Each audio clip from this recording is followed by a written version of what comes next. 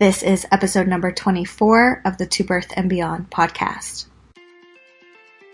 We're so excited to have you with us on this episode of To Birth and Beyond. I'm Jessie Mundell, mom, kinesiologist, and fitness coach to pregnant and current moms. And I'm Anita Lambert, mom, pelvic health, and orthopedic physiotherapist with a focus on women's health. On the show, we provide information and education on fitness, the pelvic floor, fertility, pregnancy, birth, postpartum, and women's health. We offer a brave space to have candid and vulnerable conversations on the struggles and joys of motherhood, including all aspects of our physical, mental, and emotional health. While you're listening in, please remember that the information on the show is not meant to diagnose or treat any medical conditions. Please speak with your medical provider for all things related to your healthcare. We're so excited to have you. Let's dive into today's show. Hey everyone, welcome on to another episode of the To Birth and Beyond podcast. It's Jessie Mundell. And Anita Lambert. And today we're so excited to have two special guests join us to talk about doula care for fertility, birth, and postpartum care. So starting with Bianca Sprague. So she's the CEO of Babomia Inc. and Baby and Me Fitness, is a badass queer entrepreneur and mom to Graydon.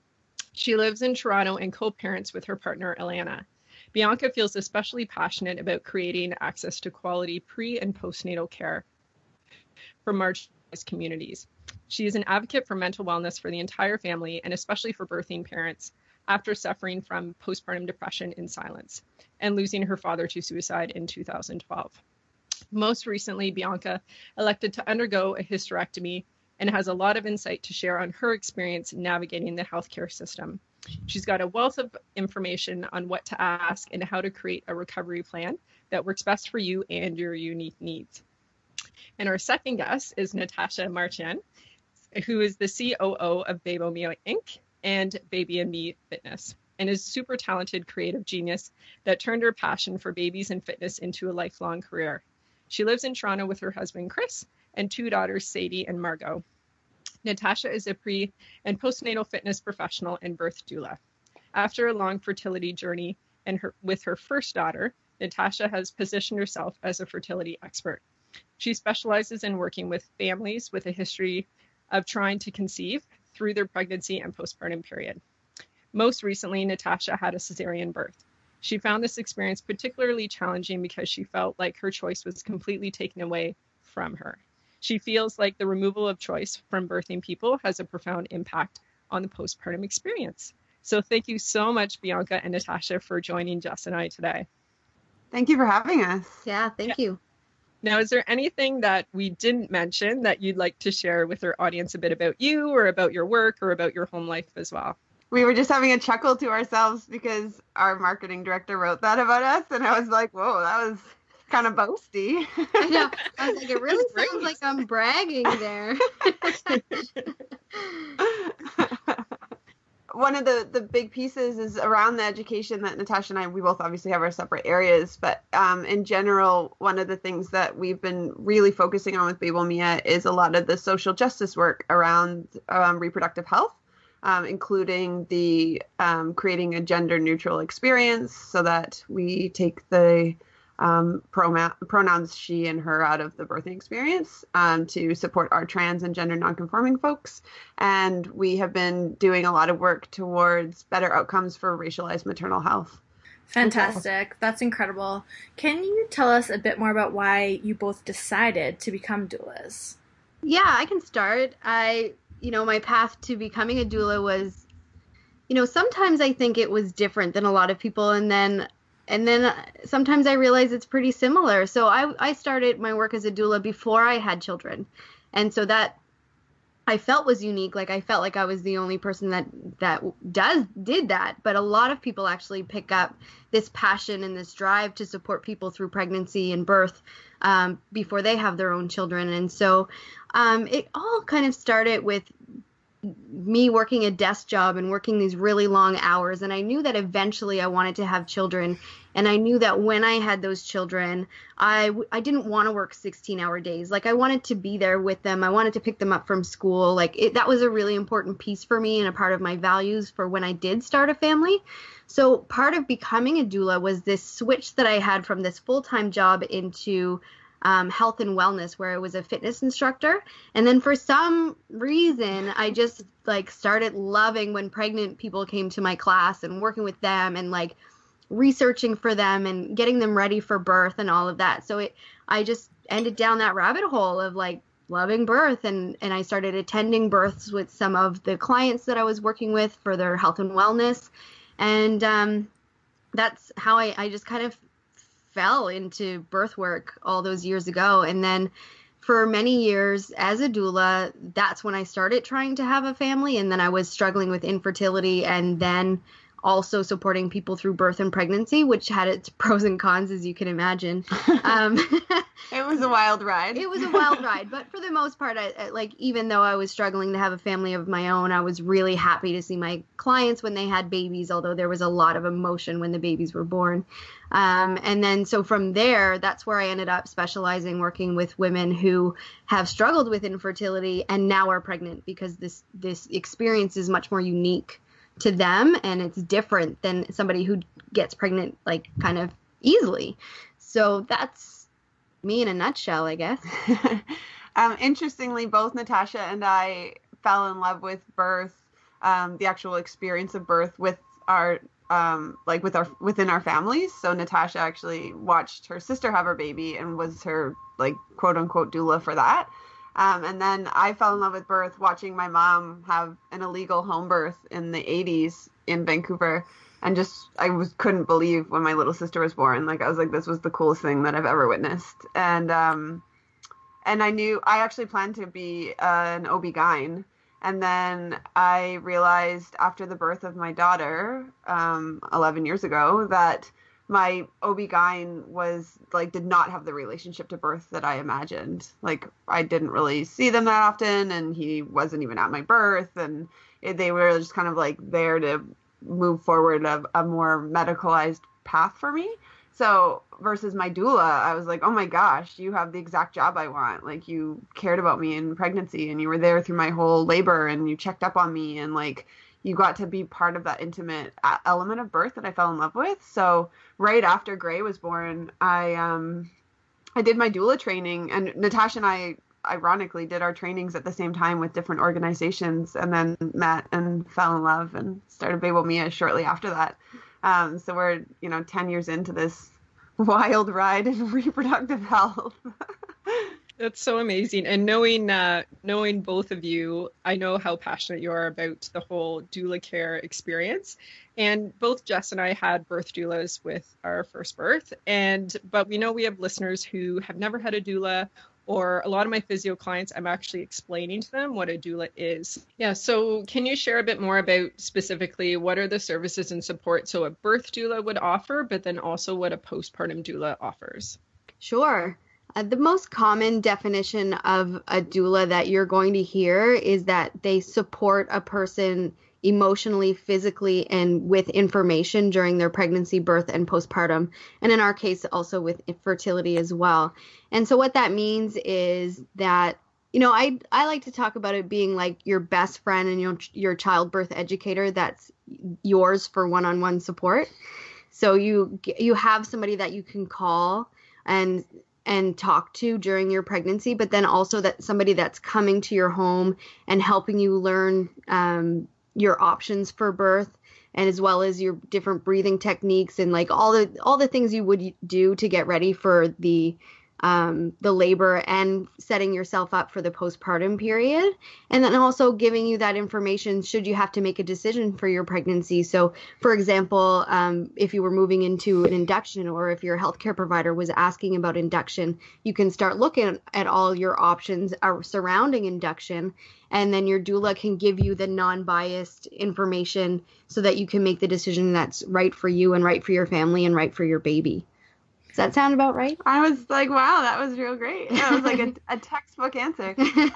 And there's, the range of questions that doulas, that you get, whether it's through the fertility clients, birth clients, or postpartum clients, it's everything. Like, even just today from one of my clients who had a baby, it was like, my baby's face is dry. What should I put on it? And does this photo of, his forceps mark on his face look like it's healing okay? All of these kinds of questions. So It's so important for families to know that they can get that kind of like clear evidence-based answers to whatever they're asking, because our healthcare system doesn't really offer that kind of ongoing support for them. And, oftentimes as well, our friends and family don't offer that unbiased evidence-based support either, right? So sometimes you ask friends and family, what should I do about this situation? And the information that comes back to you is based on that person's lived experience. Whereas doulas were trained and taught that we don't give our opinion or unsolicited advice. We look for the evidence, and then we provide the evidence, all sides of the evidence. So it's not biased where it's like, here's all the information about the thing that I want you to do. It's like the information about everything so they can make the right decision. And that's really hard to find anywhere, especially in our healthcare system and with our friends and family. So the doula is that person that bridges the gap between the information you're getting from friends and family and the information you're getting from the hospital. Wow, that's such a good point, actually, and something that I've appreciated the most through my care through 2 pregnancies too. Is exactly what you said, being offered the information on both sides, all sides, and then being able to make those decisions for yourself. I think that is so powerful for people. I'm so interested in this next question we have for you because I have never heard of this. What is a fertility doula and what support do they offer? It's the same thing. So it's having that informational, that unbiased informational support, as well as that emotional support, and even sometimes too with the physical support. So for anybody who's ever been through infertility, we do know that this is a very emotional experience. It's hard. There's a lot of decisions that need to be made. There's a lot of procedures and exams that you go through. And for a lot of us, we just don't have the outside support of people who truly understand the experience of infertility. So, for anybody who's listening who's ever been through infertility, oftentimes we talk to our friends and family and they just don't know how to support us. They just don't know the right things to say, and are saying things that make the situation less uncomfortable for them. So like this idea of them saying, oh, it'll happen when it'll happen, or you just need to relax, and all of those things, which is like all the things that are unhelpful, where a fertility doula is there to listen, and we also understand the experience of infertility, so we know what advice to give, not even really advice, but what information to give and what comes from evidence and what doesn't. So, just relax and you'll get pregnant is not evidence-based. There are ways to relax to make things easier as you're going through these treatments, but like go on a vacation and you'll probably come back pregnant doesn't cut it. There's not a lot of research on that. That's right. I think there is research that's because a lot of people will say, oh, my friend adopted and then they got pregnant. Like we hear that a lot as if it's fact. But I think the actual studies around that is like 8% of people will go on to get pregnant after adoption. Like it's a small percentage. So giving those facts is what we're there for. And then with the physical, it's attending appointments with people. There's a lot during cycle monitoring and during diagnostic testing. There's a lot of times where a person or an individual is doing tests that they don't want to do. They're very invasive, sometimes painful, and they don't have the support around them of somebody to come and hold their hand or wait for them, or somebody to call on the phone after the procedure's done, or somebody to sit with them and truly understand that 2 weeks of waiting from doing a procedure to finding out if a pregnancy has come from that. And so there's just so much there, and there's so much room for growth in this area of fertility doula work, because more and more people are finding out that their path to pregnancy is not as easy as they once thought it would be. I think that's such a great explanation for all 3 types of doula training, but exactly with fertility, I think a lot of people have no idea that this support is offered. And so when Jess and I were talking about having future guests on, I was like, we need to have Bianca and Natasha on, because not only do I know you are both an amazing doulas, but I love what you've created with Babel Mia in terms of your doula training program. And for those listeners who don't know, I've gone through doula training for physiotherapists specifically, which was a separate course. But then I also really wanted to take doula training that was offered to anyone. So anyone in terms of that could do the doula training. So I chose to do the Babel Mia program, and it was fantastic. And I love that they covered pelvic health information, which usually is lacking, and they definitely covered it. So I was wondering if you can explain to everyone listening what is involved in the training to actually become a doula.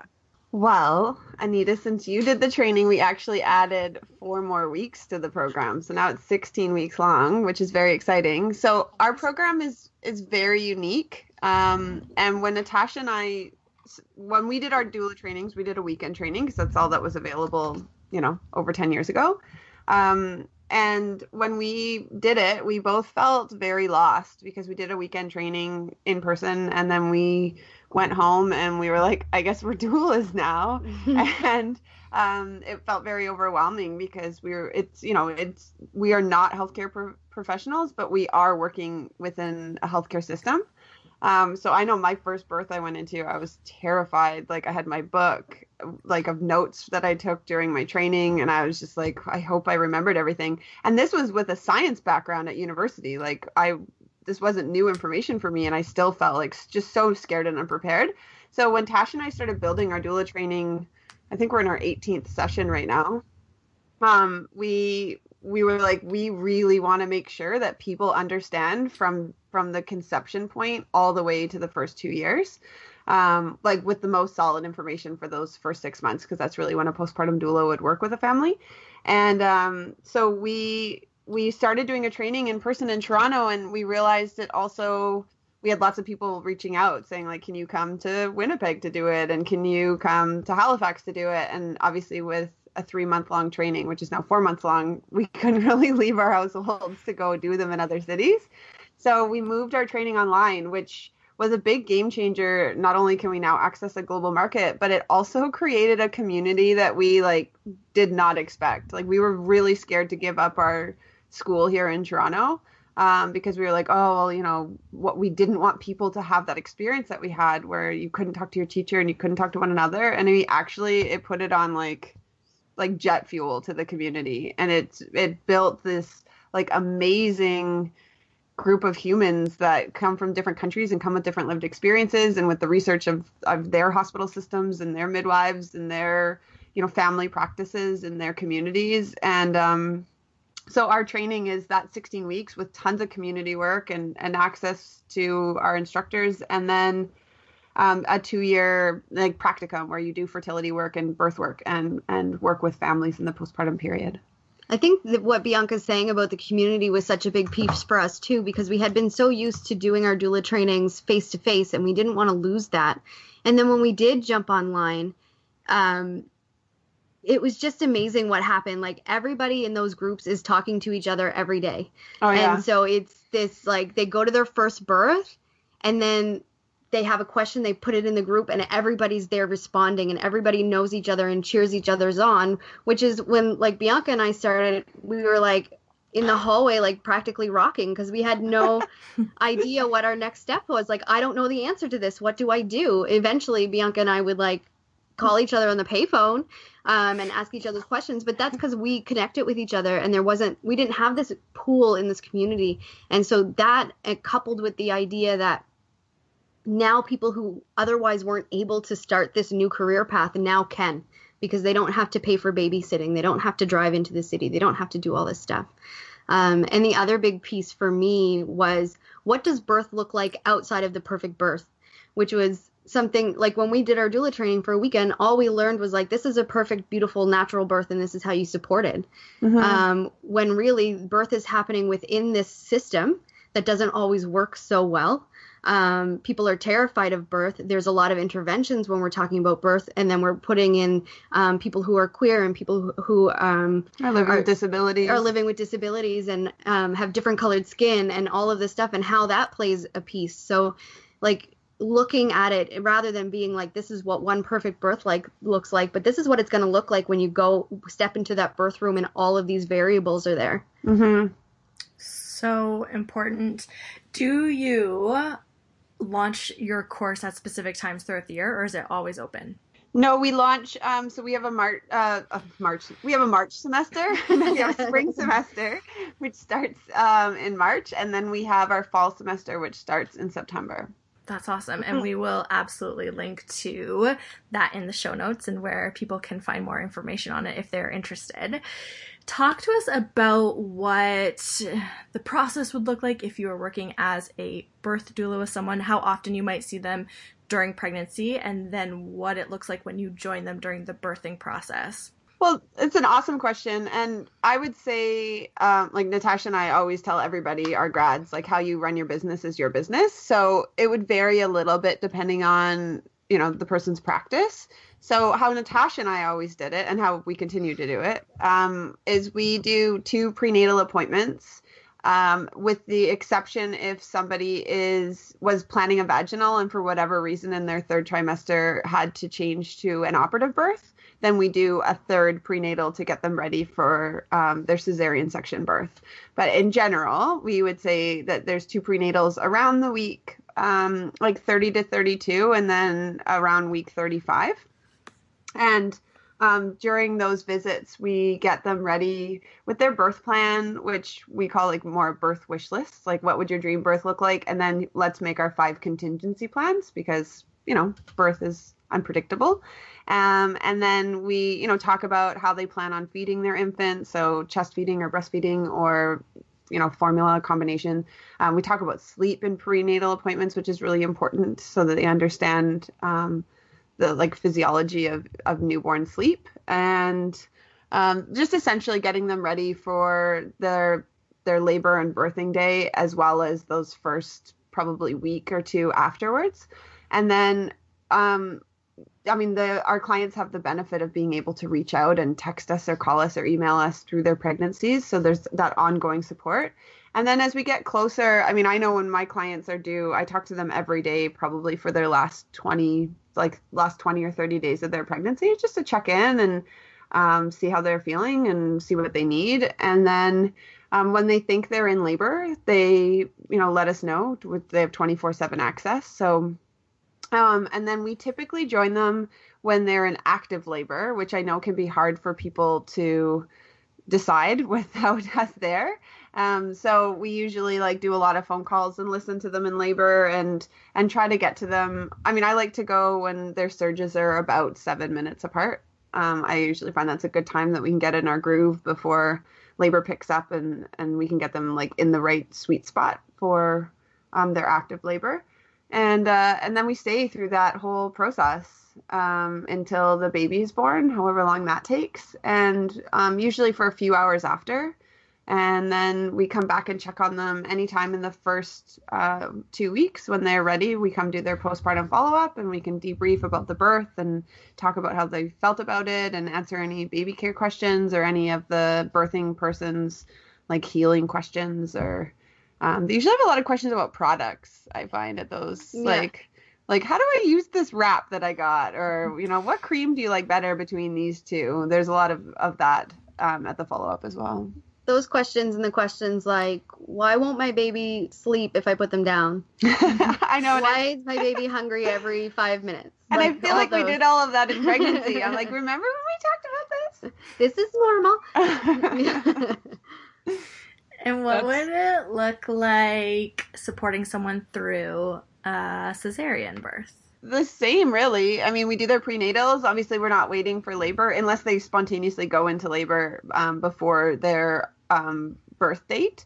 But yeah, we would go to the hospital with them and we wait and, they set up the IV and they get them sorted and get them into their gown. And the only difference is the partner, if the birthing person has a partner, we don't go in for the first bit of setup in the OR. So during that time, if there is another support person, that's when we usually get into our scrubs and put our masks and caps on and those kind of things.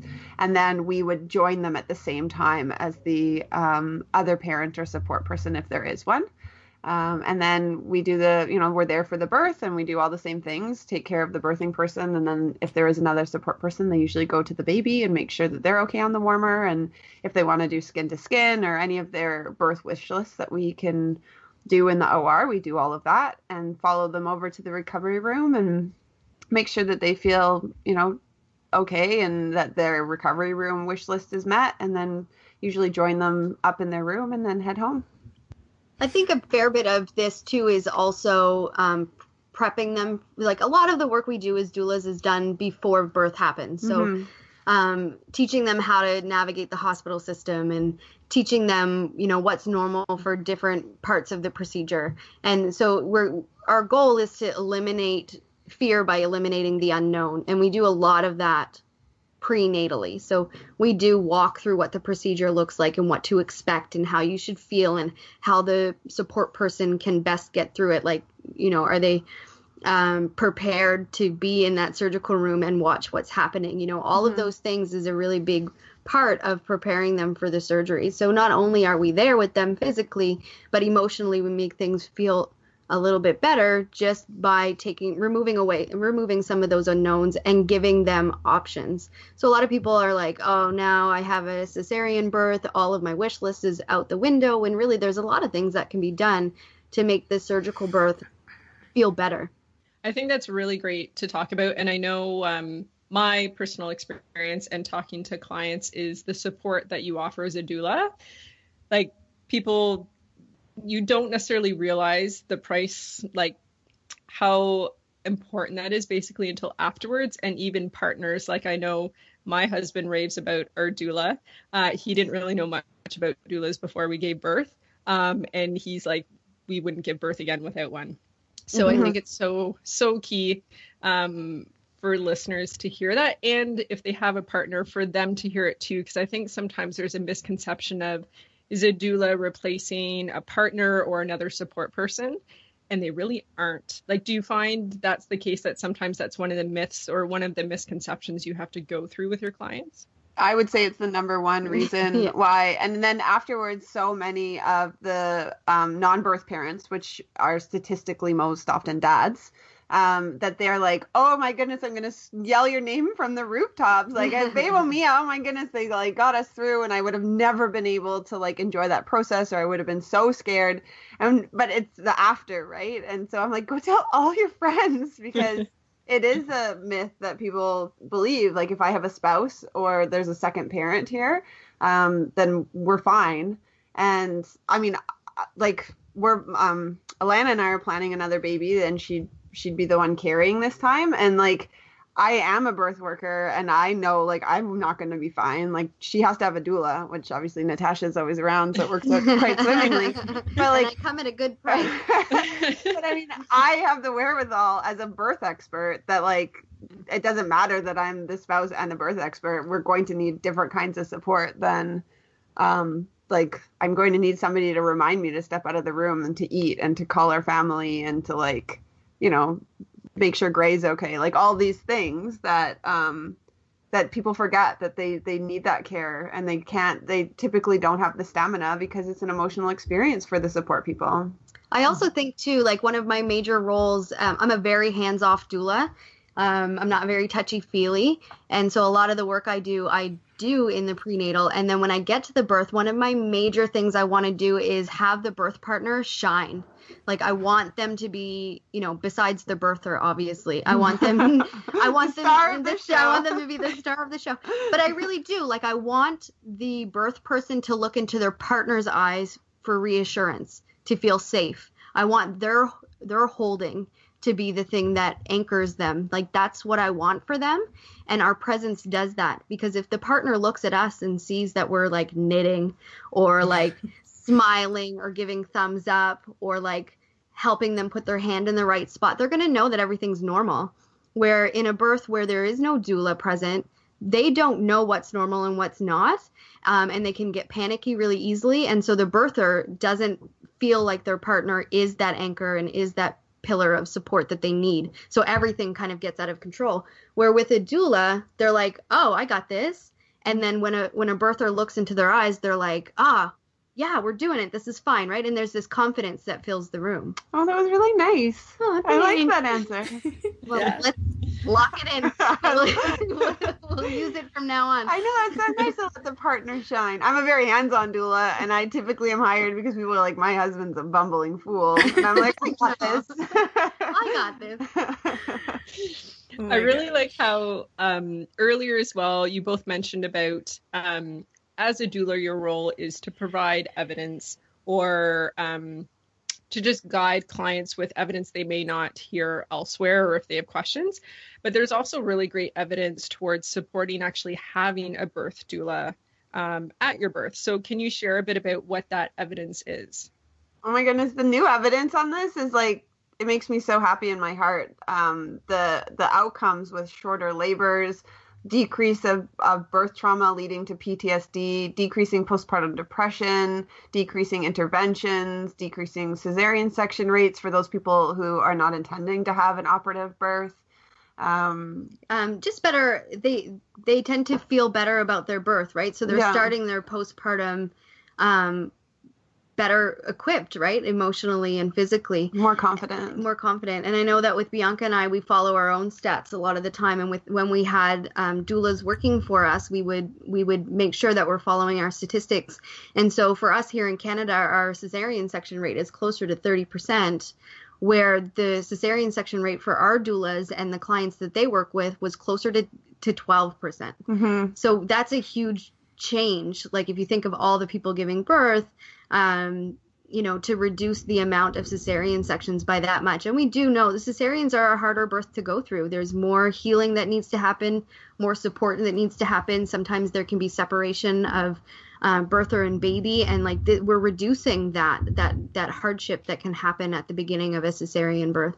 Mm-hmm.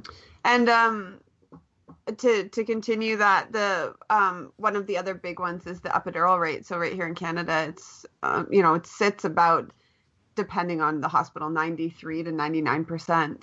And so that's like almost everybody that has them. And that's not, some people might choose to have an epidural, and we fully support that. And for people that their plan is to not have an epidural, it's really awesome to be able to support them, that they feel that all the sensations they're having are manageable, and that they can, meet that part of their wish list. And again, our stats decreased it to like it was 40%.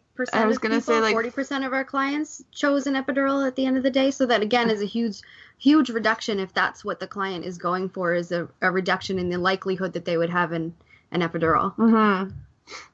So cool. I think that this is often something that my clients are confused about, and that is the difference between midwives and doulas. Can you explain to us just how different those roles really are? They're different, and also they overlap. So there are a lot of the things that the midwives will do that we also do with that emotional support, and sometimes the breathing techniques and the hands-on. Sometimes the midwives are able to do that as well. Midwives are really busy, though, with the medical side of things. So they're taking care of all the medical side of the birth, where we are there fully available for the emotional side of the birth. So we don't have to worry about things like charting and making sure that everything is set up for the birth. We are there 100% for the clients only. Where a midwife, they do have all that extra work to do as far as medical. So I will say that there's a lot of overlap with the midwives and the doulas, but the doulas are able to be more fully attentive with the emotional side of things. And also the hands-on things as well. We are able to do a lot of the hands-on for every contraction should we want to, where we don't have to be monitoring baby, we don't have to be monitoring blood pressure, all the stuff that takes away for what I think a lot of the midwives wish they could be doing, is that more hands-on and more emotional stuff is often why they get into the job and then end up doing a lot of the medical procedures.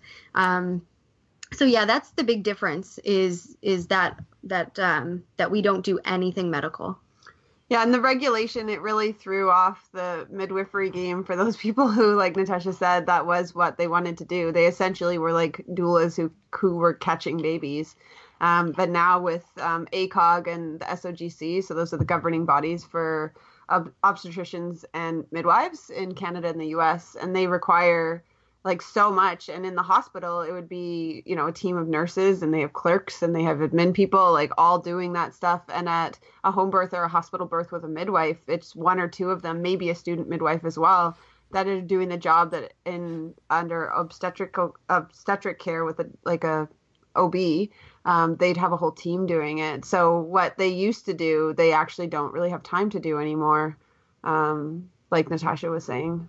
I think that's a really good way to explain it, because I know I definitely have a lot of clients with that, with those questions. And I was glad to know that going into my birth, having a midwife, and I was like, definitely need to have a doula, because I think a lot of people are very surprised when they do have a midwife and realize how much paperwork that they're actually doing, that they don't have time to do hip squeezes every contraction or getting the TENS machine or getting the tub ready, that I think a doula is so invaluable for all those types of support. Yeah, every birth I ever go to, I leave thinking, how could this happen without a doula? Like, how how is it possible?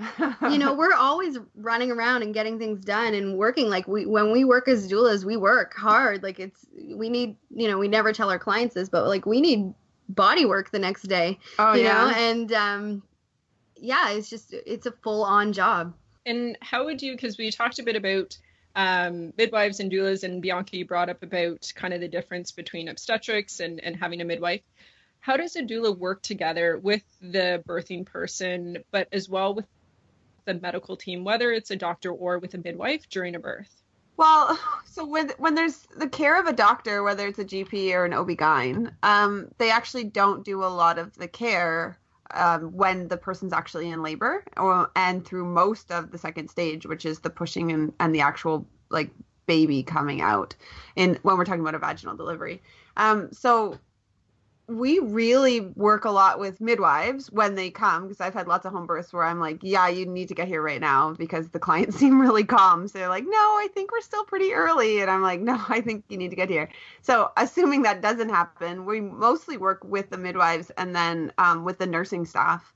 And I mean, in our training, we drive home the point that we're working in their space when we're talking about the hospitals or the birth centers. So we need to be respectful of the fact that we're guests in their workspace. At the same time, our job's also to protect the client's wishes and preferences. So it's, you know, we do need to encourage our clients and their partners, if they have them, to use their voice to navigate through that system. So it's not, you know, we can end up, or we can keep our respect in that space up by not using our voices instead of encouraging our clients to use theirs. I would say we have a really awesome working relationship with the midwives and nurses. Like, I was just at a birth last week and the nurses were changing, and in the hall, the nurse was telling the new nurse, was like, oh, Bianca's in there. She's a doula. She's like really competent. And like, I barely have to do anything. Like, she even monitors the client's blood sugar, which I really just had to remind my client to take her blood sugar and then wrote the number down for her. And so like those sorts of things, she's like, no, they're like really good. You only need to check on them every once in a while. So maybe you can keep your eye on the room next door more because they're alone in the room. So like to hear that, I mean, I right away text Tash and I was like, yeah, the nurses are bragging about me in the hall. And that's really positive because they, you know, had that experience with a doula and they leave their shift and they're like, oh, doulas are all right. Versus if somebody came in and, you know, spoke for the client, it might give them a different impression of what doulas do. And we really need to make sure that the hospitals and birth centers enjoy having us there, because we know our clients do, but we also need to be bridging that gap between the client and their healthcare providers, including their nurses and support staff. So you mentioned that typically you'll stay a couple hours after someone births. And then along the same lines, talking about birth doulas still, do you offer postpartum visits in terms of your packaging for most people? Yeah. For most doulas, at least our understanding of it or how we did it, and like Bianca said, everybody can do their own business the way that they feel most comfortable. We tended to have our postpartum visit after the baby was born, when the family came home, where we would discuss the birth and just see how they're feeling after the birth, how they're healing, how they're feeling emotionally, how they're feeling physically. Check in on the baby and, you know, really just kind of at this point being a sounding board should there have anything come up during the birth that we feel like they may need extra support around. And then we also would do a 4-hour postpartum meeting where we would, so our postpartum meeting was different than our, like, just seeing how they're feeling after birth. This is where we would come in and help with the baby a little bit more. So this is when we would move more into the postpartum care, where we're helping with the baby, helping essentially taking care of the birth person so that they can better take care of the baby. You know, I remember having this funny story with a friend of mine, and I had been a doula for probably 7 or 8 years at this time. And she said to me, like, after she had her baby, she lived an hour and a half away from me or something like that. And she was like, I really wish there was somebody that could, like, I really want to be the one holding my baby all the time. I just wish there was somebody that come in and could, like, tidy up a little bit, bring me some snacks, bring me some water, give me a second to shower, catch my breath from all of this. Like, somebody that would listen to me when I complained about the birth or complained about my partner. Like, I wish there was just somebody like that. And I was like, do you know what I do for a living? It's like one of her best friends. Yeah, one of my best friends in the whole world. Clearly, I don't like brag about what I do enough, but yeah, it's like essentially that's what we do for those 4 hours. So we would add that extra 4 hours into our appointment, and mostly for us, we did that so we could check in on the mental wellness of our client as well and make sure that they feel well, and if they need to be referred anywhere, that we could do that. And then after that, we would typically hand over to a postpartum doula. Both Natasha and I, our focus is, Natasha's is fertility and birth, and then mine's birth work. But we are trained in all the facets, and we train other people in all the facets. We're just less drawn to the postpartum work. When would a postpartum doula come to help, and what would be some of the key things that they would help with in terms of newborn care or just what the birthing person needs? When people book a postpartum doula, some of them book that they actually have their first shift while they're still in the hospital. So that's not uncommon, especially in hospitals where partners, if they're male, can't spend the night in a shared room, which that's some hospitals' policy. So it gives a little bit of a loop so that they can have that ongoing support while they're in there for their 1 to 3 days postpartum. And then, so that's really from like the day the baby's born. So anytime in the first 24 weeks, and it's like Natasha said, they go in and the postpartum doulas do light, like tidying, not like scrub the bathroom floor and clean the oven, but like picking up toys, making sure the laundry's going through, making sure the parent or parents have time to nap if they want to. And then they, the postpartum doula would wear the baby or, take care of the baby while the parents napped or showered, making sure that they're there to answer any breastfeeding questions if they're choosing to breastfeed or, safe formula feeding. Any of the baby care. So some parents feel really nervous, for example, about doing the bath. So that's where the postpartum doula would do hand over hand support with the parents so that they can get more confident with that process. And really our job is to work ourselves out of a job. So when people are like, yeah, I want you for 24 weeks, which Natasha and I have had clients that are like, we want somebody here every day for the first 24 weeks. We actually work on a weaning schedule because we want to, after that 24-week mark, know that those parents feel really confident being with their baby and knowing how to take care of them and knowing how to work in their self-care and their relationship care and, all of those facets, which are really important. And another big piece, like Natasha mentioned, was the mental wellness part. Because we get the privilege of being in that space, during all hours of the day with clients that we can monitor their mental wellness that might be missed by their partner if they have one or their, immediate friends and family. And, with the rates of both postpartum anxiety and postpartum depression just steadily on the rise, it's really important that somebody is there to make suggestions or to refer them to, whatever feels appropriate depending on what their situation is. Yeah, that's some incredibly powerful support through that transition of the postpartum period, and it's making me think that we need to hire a postpartum doula this time. I mean, yeah, I would suggest it.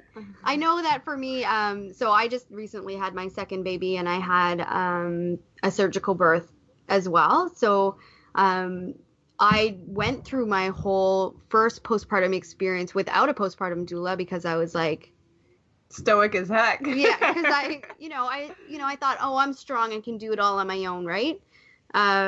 Typical me, typical us, really. And then when I went into my second birth, I had learned so much from my first experience that I was like, there is no way I'm doing this without a postpartum doula. I had a postpartum doula from the very beginning. And I just knew that I don't have family around in this, like my family is all in the East Coast. So once my mom went home, I needed somebody and I knew it, and it made all the difference as far as like postpartum mental wellness. Yeah, that's huge. I'm so interested in this question for you. What are key items in your doula bag? Okay, well, I know. First, we need to poke a little bit of fun at Natasha. This is a great We question. don't need to. Yeah, it's the best part. Because for anybody, obviously you can't see Natasha, but she's the most adorable thing ever made. And she's 4'11" and a half, but we'll give her 5 feet because that's important to her. It is. And so she's a very wee little thing. And when she was first practicing as a doula, she brought like every tool one could possibly ever use in labor and delivery, as well as a giant exercise ball in a red sack. So it looked like she was like a little tiny Santa Claus coming to the hospital, because she brought like everything. And I mean, over the years, well, I mean, I would say my initial year of doula work, my bag was like pretty chock-a-block with stuff. And I now take to a birth my TENS machine with new batteries, new leads, and 2 sets of pads, and my self-care stuff, which includes like my toiletry bag and copious amounts of food for me. Yeah, I bring food now. Food and chapstick, a hair elastic. Yeah. Stuff for me, really. Yeah, my bag is like all my own self-care. That sounds terrible. But really, it's all you learn. At first, you feel when you're a doula that you're just not going to be enough support. Like you never feel ready to do it. Mm-hmm. You're always like, I need this, and so that I can do this to help, or I need this so that I can do this to help. But really, your presence is often enough. Just that calm presence of someone who's educated in childbirth makes all the difference in the emotional well-being of your client. They feel safer, and therefore birth moves easier. So they don't need all the bells and whistles. They need your loving and compassionate eyes, and they need your hands, and that's about it. And you get creative. Like I know initially I used to bring like heat pads and ice packs and my Rebozo, and now I know I can literally make all those, like MacGyver them out of hospital and birth center supplies, like a glove filled with crushed ice, which there's crushed ice machines everywhere, is like the best ice pack, and then you can just throw it in the garbage. And you can take a sheet and make a Rebozo and do creative positions with it, and then again it can just get tossed into the laundry. So like all these things that I used to think we needed tools for, I'm like, the hospital has everything that we need, as well as the few items for comfort that we suggest. We actually tell our clients to bring them. So like if you want olive oil poured over your perineum during the second stage, make sure you bring a little shampoo container full of olive oil. Or if there's music you really love, or if you want to bring some talisman like photos or the baby's outfit that we can tape up on the wall because you feel like that's great, or your affirmation cards or whatever it is, we tell them to bring that, because then they have their things that are usually that feel better and they can connect with while they're in labor. And what's one of the key things you do before you head out to a birth? Oh, try to sleep, I think, is the thing. Typically, we're getting the phone calls at 1 or 2 a.m. that they think something's happening. So I think a really typical doula response, barring any like variability, is they'll say, I think something's happening, this is happening, this is happening. And usually that question, I think something's happening, means that, yes, something's happening, but we're not ready yet to be using our energy to care for it. Like what we all need to be doing is sleeping. So that's the first thing we'll do, is say, okay, yeah, sounds like something's happening. That's so exciting. Take a bath. That will probably slow down the contractions, and then you can have a sleep. And then in the meantime, we'll sleep as well. But I think for many of us, like, it's too exciting to sleep. Even still, like if my clients text me in the night, I'm like, well, there goes my night's sleep. Not in a martyry way, but just like I can't just like go back to my dreamy sleep because I know that we're going to get called anytime, or they might have needs, or it's exciting. And I always dream that my phone's ringing and I'm sleeping through it, even though that's not happening. No. So yeah, I would say sleep, making sure that you eat and you get your stuff together. Like if you have little ones, that's a factor for Tash and I, that, like make sure that your care is set up, and, you know, if your kids are in school, that somebody's there to pick them up after school in case you're still at the birth. Like all those kind of details, I would say, is usually what doulas spring into action with. So tell us more about your company, Babomia, and how you mentor and train doulas, and just what else you are doing in your business.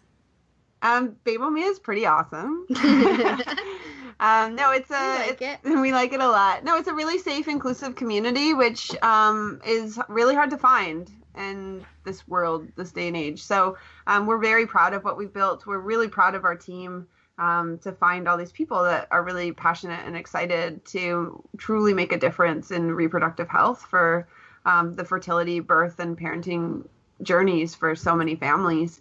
Like I mentioned before, we started Babomia as actually serving parents. So we served parents through their fertility, birth, and postpartum periods. And now we exclusively serve practitioners. So they can go through, most people come through our flagship program, which is our doula training called our MSP course. And then from that, the majority of people go on to specialize in some of our specialty programs that we have for fertility or for birth or for the parenting journey. And then one of the pieces that we're really, really proud of outside of our awesome community is our business support. So Natasha and I fumbled along. It was messy and expensive and time consuming as we built our business over the last 10 years. And we have created a business school for professionals that work with anybody in the fertility, birth, and postpartum period. And so that business school allows us to pass on our pearls of wisdom and to offer that same support and love to practitioners as they're doing their training and setting their businesses up, regardless of what size, because, we built from actually nothing. Like we threw $20 into a bank account when we first opened Babomia 10 years ago, and we grew a 6-figure business in our first year. So, we know we have pearls of wisdom to pass on to people. And we have also things that we messed up on too, right? So we have great successes, but we also have times where we kind of fully fell flat on our face. And so a lot of the times when we're discussing with people how to get their business going, we do have the ability to say, it's that unbiased support again, or that evidence-based support where we're like, here are the different options. Here are things that happen. What is the best decision for you and your business, right? And we're able to give, information about how it was for us and what happened for us, but we're also able to say like, and for you, it might be totally different. Like we fell on our face doing this, but you probably, because you have this different thing happening, it might be so much better for you. So a lot of encouragement, a lot of support, but also just letting people know, like we've kind of paved the way as best we could as far as growing a doula business so that they can, it's easier for them to get to where we were than it was for us, because there was nobody doing what we were doing at the time. Mm-hmm. And like our doula training, where we have these communities, all of our courses, so we offer a sleep specialty, which is the art and science of infant sleep. We have a fertility specialist program, so that's for people who want to offer support one-on-one or support groups for people trying to conceive. We have our breastfeeding course, which interestingly, we just had a midwife write to us that she is in her midwifery program right now, and she also took our breastfeeding course. And she said she learned more in our first class of our breastfeeding course than she did in her whole midwifery breastfeeding experience. And she highlighted that, like, around the world, we're doing this huge push to focus on lactation and to support breastfeeding and chest feeding. And she said that it was disappointing to see how poor the training is, considering this is like a global mission, is to improve lactation and the success rate. And her training was just like flat on her face. So we just got that bit of feedback last week, and it was really exciting for us to know that our course is really inclusive and just chock-a-block. It's longer than the 20-hour World Health Organization course, and we're very, very proud of it. And it does look into the globalization of breastfeeding and chest feeding as well. So it's not just like, here's how you do a latch, but like, what is the impact? And what, like, after natural disasters, like what happens, which the world is constantly experiencing them, whether it's natural disasters or wars or, things that are happening. So like we actually do a deep dive into like, how can we support lactation and how can we like be of assistance in our countries, because we are global. So people around the world are taking this course. Like, how can you make a difference and actually support lactation for these communities? So we have the breastfeeding, and we do an eco baby course. So it's to support families in doing making green choices that are affordable for their families.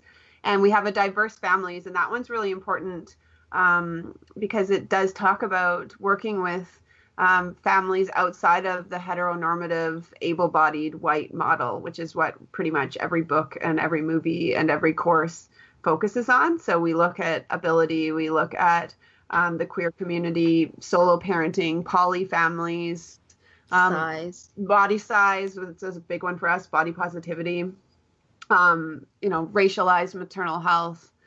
So like we have all these people that would identify in those marginalized communities speak about their experience and share the stats around that, so that we can create better practitioners that are equipped to work outside of that able-bodied heteronormative thin model. That's amazing. And we know we're going to have a lot of listeners who are going to be wanting to find out more either about the courses, because we may have some aspiring doulas or those wanting to take the various courses you just mentioned. And also, I'm sure many who had no idea what a doula did and will now be seeking one out. So how can any of the listeners contact you or find you online?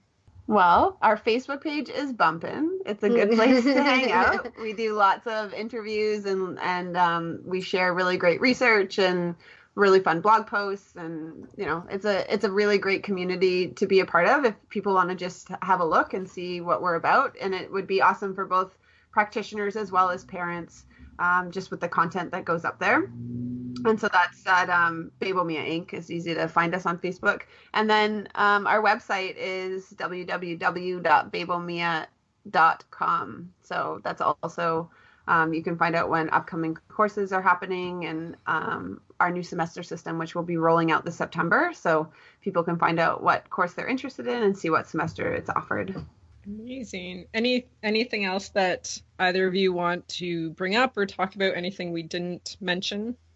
I just wanted to also talk about our Facebook group, which is called Strategies and Support for Doulas in Business, which is for, birth, parenting, and fertility professionals who just need some business advice and support in that community of cheerleaders to help them out. So if you wanted to join a really great and inclusive community of doulas, that would be a good one.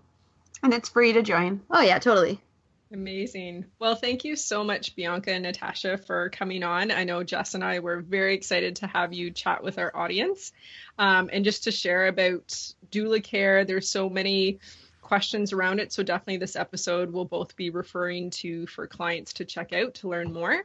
And we also have some other topics we're excited to have you both back to chat about as well. Oh, yay. That sounds awesome. Well, thank you for thinking of us. It's always really exciting to see more people spreading the word around, taking care of the entire family through this really exciting and a little bit scary time of fertility, birth, and the postpartum period. For listeners of the podcast, Babel Mia has generously gifted us a 20% discount offering to their maternal support practitioner training, which is their in-house doula training program. You can find the coupon code to apply at checkout of the course in today's show notes, episode number 24. Please note that this is an affiliate link, which means we will receive a small commission from any registrations from our direct link, which will go directly to fund the To Birth and Beyond podcast and its production. We hope you enjoyed listening to this episode of the To Birth and Beyond podcast. You can find any links or resources we discussed in the show notes at tobirthandbeyond.com. And if you enjoyed today's show, we would love for you to leave us a review on iTunes and subscribe to the To Birth and Beyond podcast in iTunes or Stitcher.